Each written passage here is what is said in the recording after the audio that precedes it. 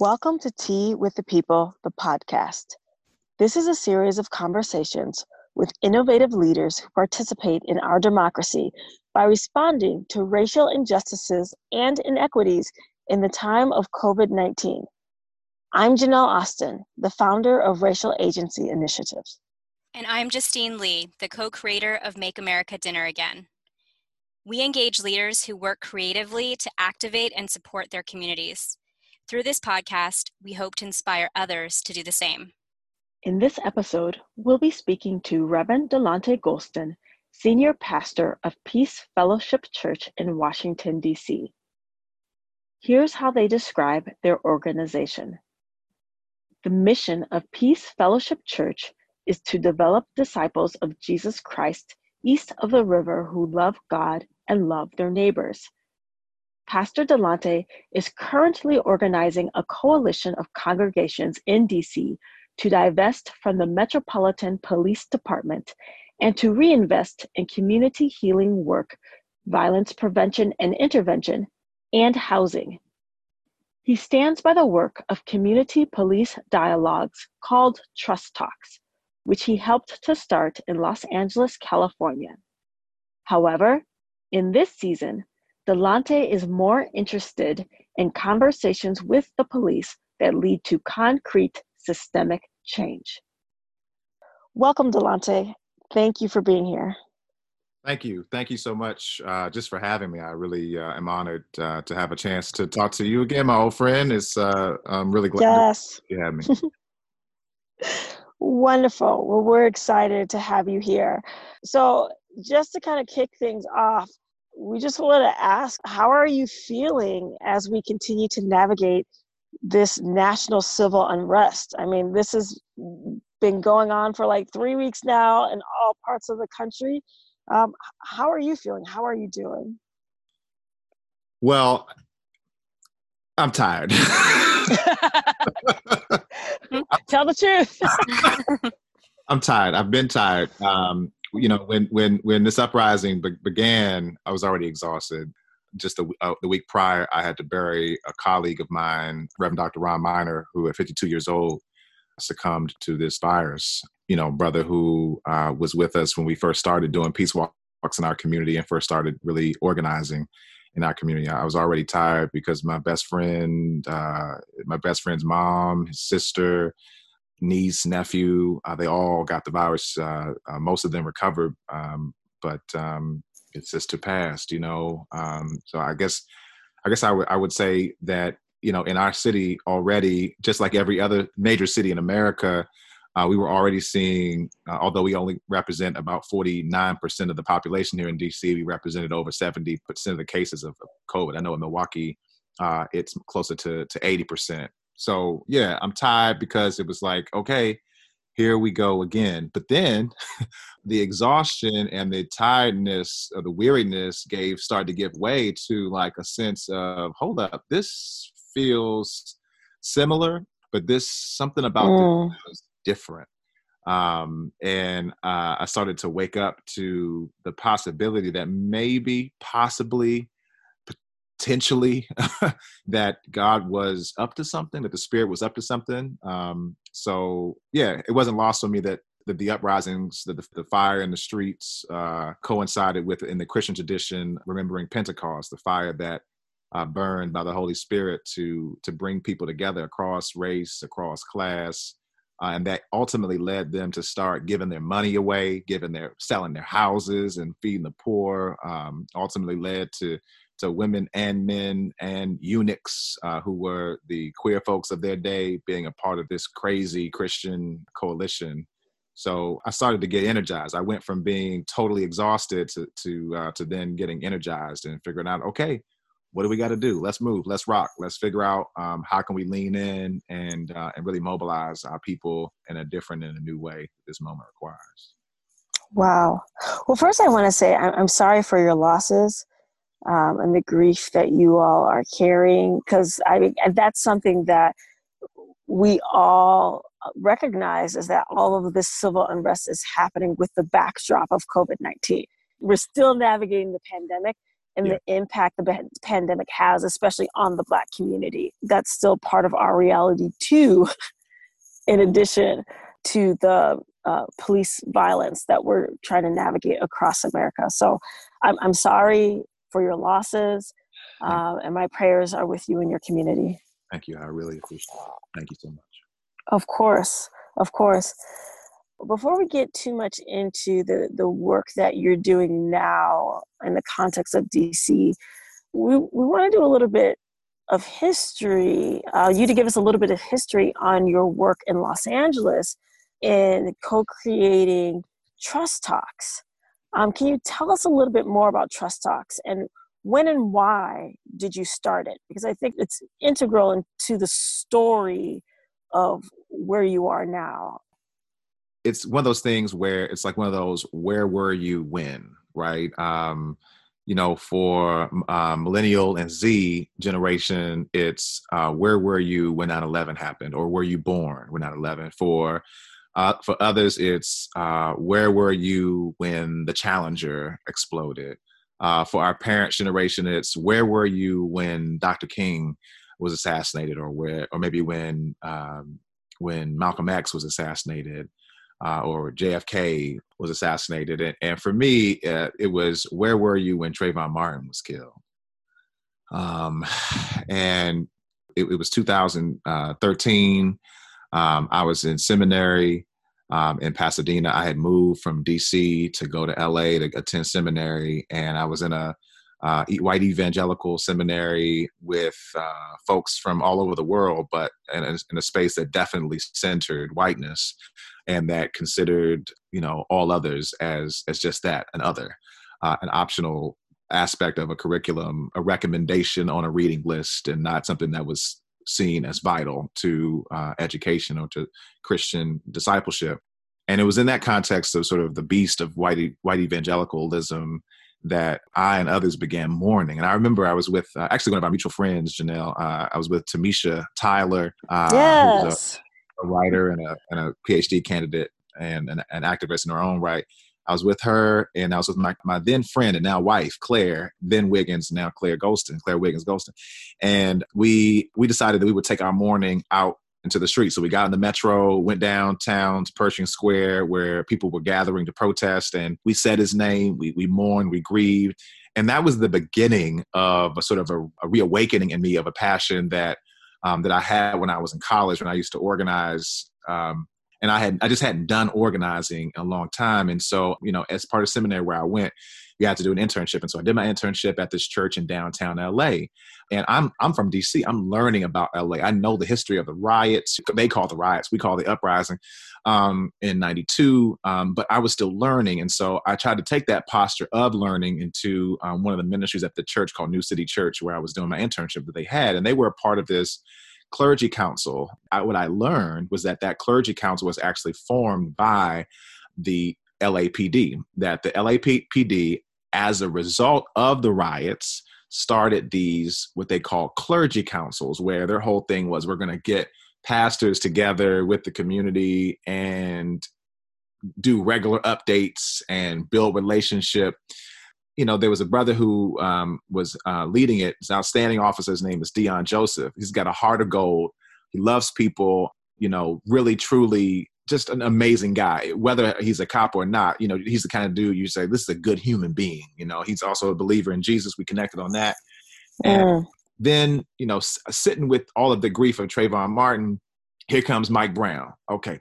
It's like, can't finish grieving one loss without having to grieve another loss. Oh, here comes Freddie Gray. We held a prayer vigil, and what happened is there was a African brother. His name was Charlie Kunang, but he went by Brother Africa. He was an unhoused brother, actually from Cameroon. He had a mental health crisis in downtown. He was in recovery, and people knew. Sometimes, every now and then, he would self-medicate, right? And people knew him, people loved him, but the police were called, and 8 officers tried to, rather than de-escalating a situation with Brother Africa, they surrounded him. The video went viral. They surrounded him, and there was a struggle, and they killed him. Wow. That was in March of 2014. Wherever anybody died in the streets of our city, we held a vigil. So we held a vigil. But this vigil had to be different. And I was asked to organize it. And we brought in activists. We brought in people who are unhoused from the community. We brought in also officers. At that vigil, I saw Officer Joseph and his partner.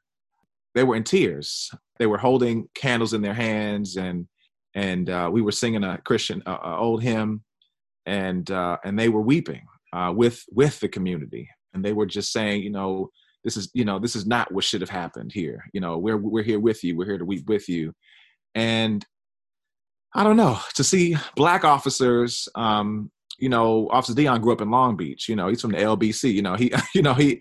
He's a brother. He goes to Antioch Baptist Church. You know what I'm saying? He's an ordinary brother. And I saw an opportunity that there might be a possibility of collective healing that could come out of some serious tragedy. And so he and we started talking, and a couple of the couple sisters who had experienced homelessness, we got together and we started talking in the weeks after Brother Africa died, was killed. We said, what we need is to create a space where we can hear from each other and where we can begin to collect community ideas around how to make policing better in downtown LA.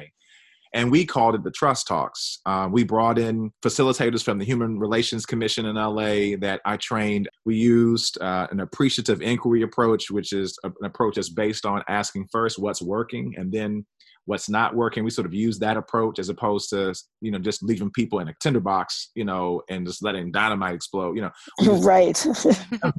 We decided to, really have a facilitated, process. We used art so folks could write stuff. We used music because I'm a musician.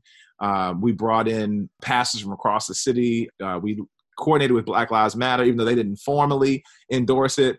And so we would bring in different activists, as well. And, we would try to stack the deck really as much as possible so that the LAPD narrative wouldn't be the only narrative that people heard.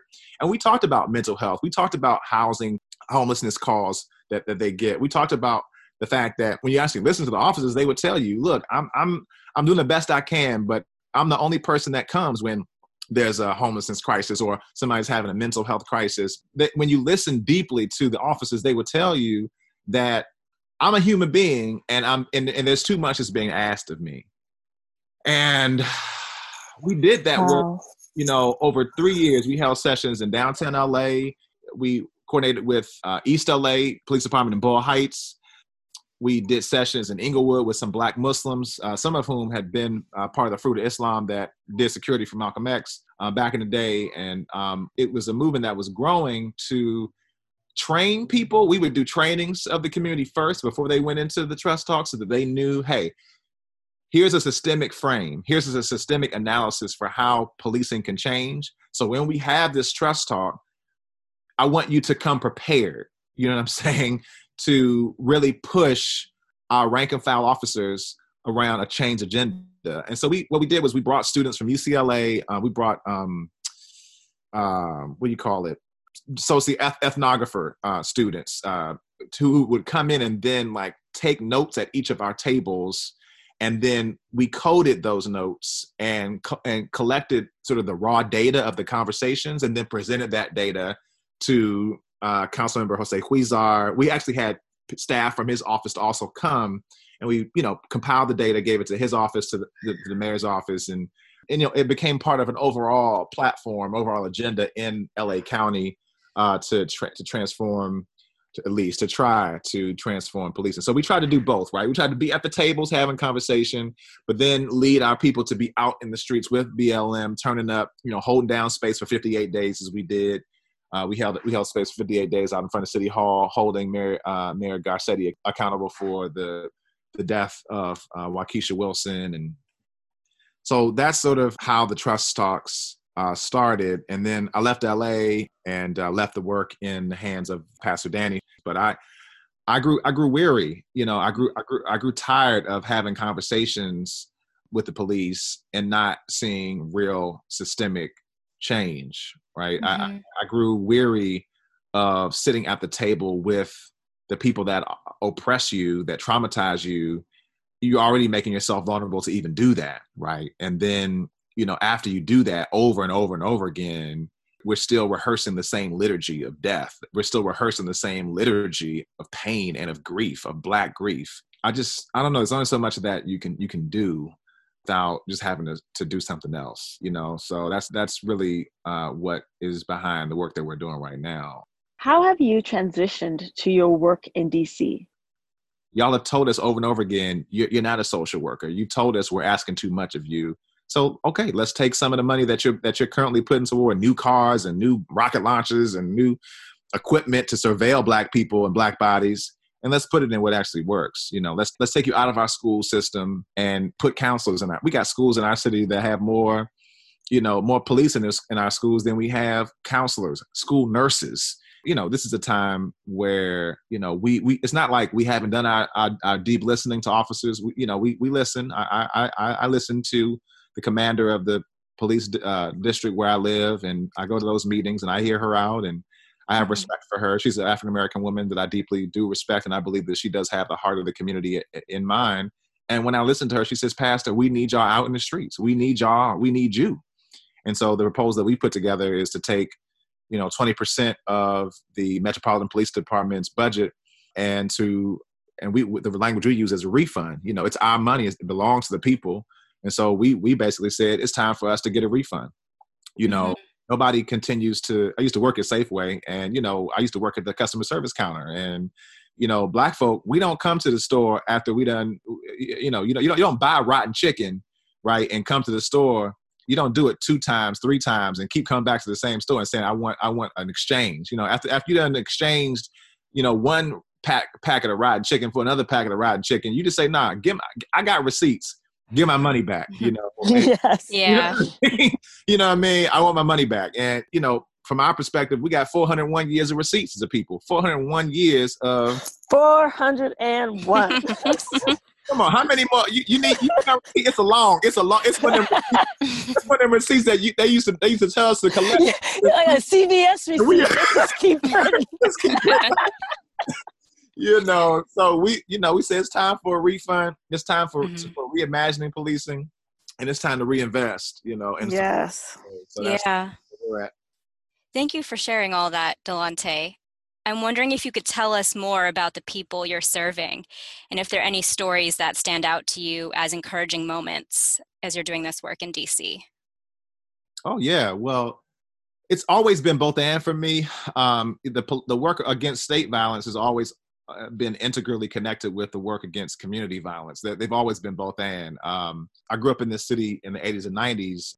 I'm very familiar with the reality of gun violence.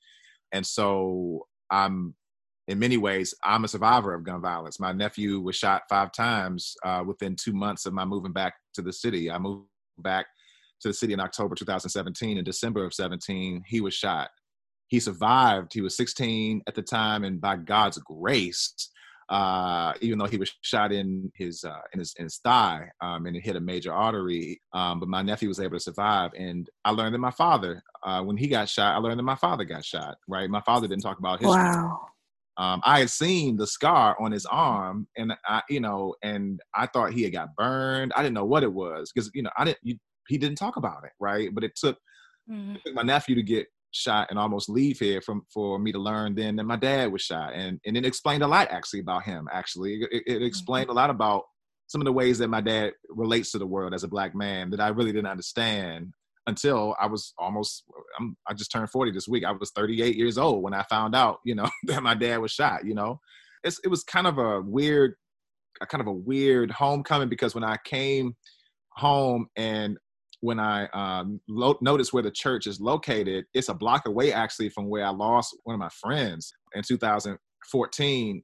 He was shot and killed coming home from the metro. And so I was already sitting with that and processing that at the time when my nephew was shot 2 months after moving back here. And so I just felt the Spirit saying, you can't wait. That was at the end of 2018. In 2019, at the very beginning of 2019, there was a triple homicide up the street from one of my colleagues' church. And I called him and I said, Pastor, we got to do something. This is an epidemic. I know we're in the middle of a pandemic now, but 2019 was when I kind of called clergy together to say, look, we're experiencing a gun violence epidemic. In our city, like we've seen gun violence go up by 55% since 2012. And that's just unacceptable. And, and we're a city that has more police per capita, more police per citizen than any other city in America. DC has more police. Let me say that again. DC has more police per capita than any other city in America. And my point in saying that is that if the answer to, an epidemic of gun violence was solved by more policing, then like DC, DC should be good. You know what I'm saying? Right. It should be like, children running through fields of grass all over the place and just, but that's not our reality. The majority of the shootings that happen in my ward, in Ward 7, they happen right around the corner from the police station. You know what I'm saying? So let's not kid ourselves about thinking that police police actually keep us safe. In DC, our rally and cry with BLM DC is we keep us safe. We keep us safe. Community checking on each other, social workers, mental health workers, teachers, porch aunties that know everybody on the block, know everybody since they was a baby. We're those, yes. You know what I mean? That really, really keep us safe. And so we started organizing peace walks in 2019, and we, over 7 months, we did 14 walks where we just targeted communities that are most impacted by gun violence. And I think one of the real moments that really stands out to me is we were in Kenilworth. It's a public housing project, and we rolled up on a young brother who was 14 years old. It was like August, and he was in a wheelchair. And we asked him, "Hey man, why are you in this wheelchair?" And he was like, "I got hit." He's like, "I got hit back in May." And I don't know. Beautiful chocolate young brother with his entire life ahead of him, sitting in a wheelchair. And when we came up on him, he was actually on a playground, talking to his friends. Just this notion of a baby, who can't even play like on the playground anymore. We were with another brother at the time who was going out with us. We always went out. Whenever we go out, we try to go out with somebody from the Department of Employment Services to be able to offer job opportunities. And we always try to go out with somebody from the Department of Behavioral Health to offer mental health and counseling opportunities. And we always try to go out with somebody from the Office of Neighborhood Safety to offer, like they have a program for returning citizens. So we never go empty handed. We try to always go out with not only clergy and community, but we also try to go out with like services that people actually need. Sometimes we even also go out and we'll hold a fish fry and invite people to come to the fish fry after we finish doing the walk as a way just like doing engagement. But Brother Boone is his last name. I'm not going to give his full name because I don't know that he necessarily won his full name out there, but he pulled up his shirt in that moment. He was like, "You see all these scars?" He said, "That's how many times I got hit." He got hit 5 times when he was 16. And he said, "I want you to know, little man, you can do this." He said, "You know how long it took me to learn how to walk again? You know how long it took me to learn, how to use my extremities again?" He was like, "Keep fighting, young brother, keep fighting. You're going to make it. You're going to make it." Wow. And I had to sit with that. Like, and I don't know if we sometimes realize how much like we are our own healing. Like, I don't know how to say this. But it's not lost on me as a pastor that like when God I'm just going to in the Christian tradition, when God finally decides to come, like God comes in human flesh that ends up being mutilated and tortured, but ultimately glorified and healed. And like God in Christ, like goes around showing like scars to be like, "Hey, have you seen what I've been through? You can make it." You know what I'm saying? There's no pain that you can go through that I haven't already overcome. And that's what I heard in that moment, you know what I'm saying, from my brother. And I heard him like literally pointing to his wounds, pointing to his scars and being like, "You can make it because I've overcome," you know what I'm saying? And I heard the gospel in that, so it was just powerful. I don't know. It was just powerful to know that in the Black community, like we have this healing if we just tell yes. If we just show up, if we get out the church and like go to the people and like share that with them. Yes. That is an absolutely powerful story. And what I'm hearing through your storytelling is um, that you all are taking a route in your city, in your local context, of addressing the challenge of racism through healing. So when you talk about divesting from the police department and reinvesting in your community healing work, it's addressing directly racism and dismantling it by healing the people, by healing Black people and giving them the capacity to thrive and who they were created to be. I think that's beautiful. So that's on a very, very local level. How do you think that this kind of work can potentially have a national impact, right? Because I think that the pain of racism that you all are identifying in DC exists in other spaces and communities throughout the United States. Do you think that this work has national implications? I appreciate this question. I hesitate sometimes to try to nationalize local work. That's where I have pause. I don't know. Mm-hmm. I can't say that what's happening in one place should happen in another place, but I guess I can say that what's happening in one place can possibly inspire contextualized work in another space. You know what I'm saying? Like, I would hate, Yes. you know what I'm saying, for somebody from, Kalamazoo to come and try to tell me that what's happening in Kalamazoo, that's a real place. I sometimes use that as a placeholder, but actually it's a real place. but no offense to those who are listening who are actually from Kalamazoo. My bad. Right. Right. You can say Minneapolis. Minneapolis. I'm from Minneapolis. I'm here. Like Black folk in DC wouldn't. I mean, we want to hear from Black folk in Minneapolis. You know what I'm saying? We want to hear from Black folk in Milwaukee. We want to learn from Black folk in Oakland. Like, this work that we're doing, real talk, came from work that pastors were doing in Oakland. You know what I'm saying? Like, I didn't make this up. You know what I'm saying? I learned from what my brother, Pastor Mike McBride, my brother, Pastor Ben McBride. yes.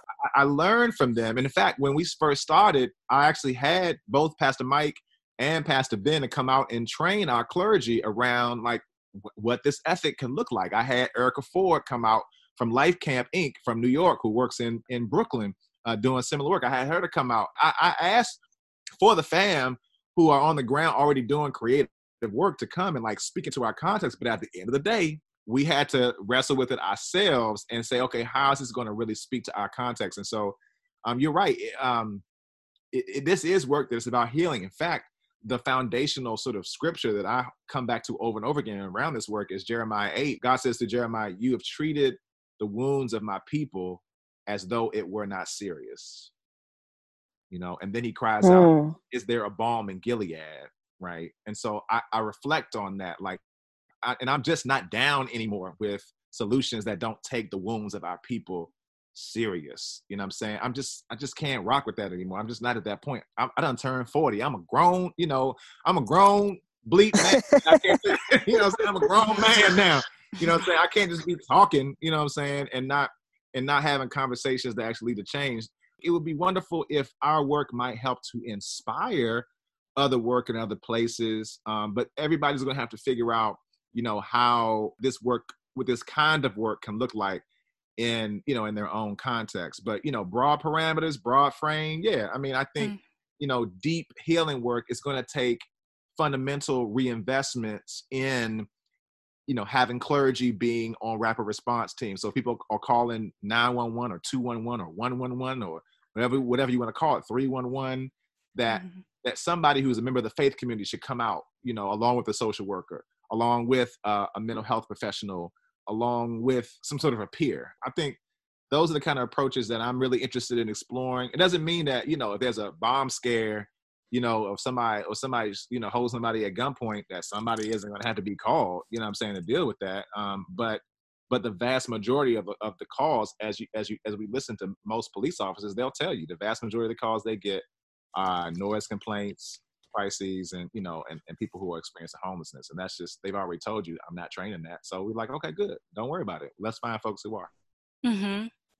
I mean, you've described some of the change that you want to see in your community. I'm curious if you can expand on that and focus specifically on what is your vision or your hope for how people engage government in DC.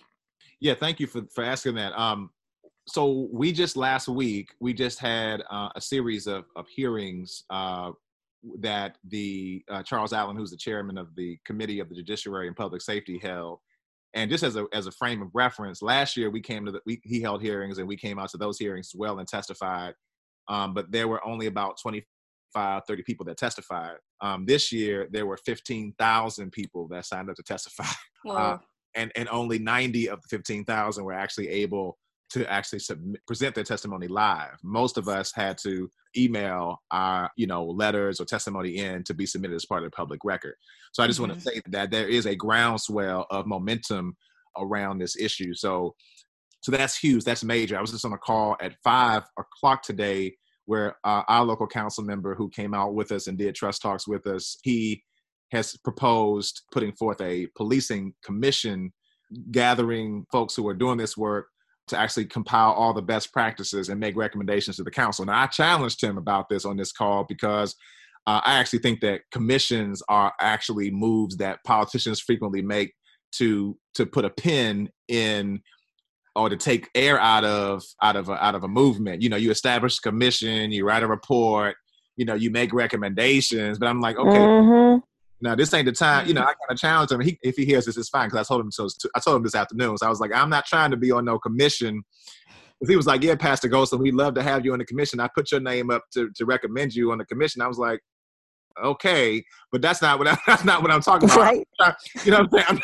I'm not trying to be on nobody's commission to write no report that's going to sit and collect dust nowhere. I'm not about deflecting from the energy and the momentum of this moment. But I mean, we organized, clergy, over 100 clergy and faith leaders from across the city, churches, synagogues, faith communities of all sorts to send that letter to the council. We've already received a response from a couple of council members already saying, hey, I'm with you, I support, let's figure out specific details. So I'm like, I'm not waiting for a commission to be established. The time is now. The budget is going to be approved by the end of this month. So if we're going to make moves, we have to make moves now. And so our document is called The Time Is Now. Happy to share it with anybody. And we're just calling for, like I said, a refund to reimagine policing and policing accountability and for reinvestment. We also started by repentance because I felt like it was necessary that the church say, hey, look, Black death has occurred under our watch and we haven't been as faithful as we should be. So I didn't start, with calling for Donald Trump to repent. I didn't start with calling for the Minneapolis PD to repent. Nah, I started with saying the faith community needs to repent for being too close to power, trying to preserve with the mayor, trying to preserve our relationship with the city council and all type of stuff, and not actually being about it, for our Yes. How can people get involved? What help do you need right now? Yeah, here in DC, we need folks to call Councilmember Charles Allen's office. We need folks to email him. He's the chairman of the Committee on the Judiciary and Public Safety. We need folks to call and to email Mayor Muriel Bowser. We need folks to email Deputy Mayor Kevin Donahue, who's the Deputy Mayor for Public Safety. We need folks to call their offices, flood their phone lines, flood their email addresses. That's Mayor Muriel Bowser. That's Deputy Mayor Kevin Donahue. And that's Charles Allen, who's the chairperson of the Committee on Public Safety here in DC. Because we can't just have a city where we paint Black Lives Matter in the middle of 16th Street and rename, out in front of the White House, Black Lives Matter Plaza, and we still proposing budgets that give an $18 million increase to the police department. All right. Okay, come on now. That would be the call, is to flood their phone lines, flood their email, and hold them accountable to this document. The time is now. The document is called The Time Is Now. The Time Is Now. Okay. Yeah, we'll be sure to share a link to that and get that call to action out to our listeners. And Delonte, how can people follow you or follow this movement? Do you have handles, hashtag? How can people keep up with what the work that you all are doing and organizing? The handle is Peace Walks DC on Instagram. It's Peace Walks DC on Facebook as well. Delonte, thank you so much for all the golden nuggets that you have shared with us throughout this podcast.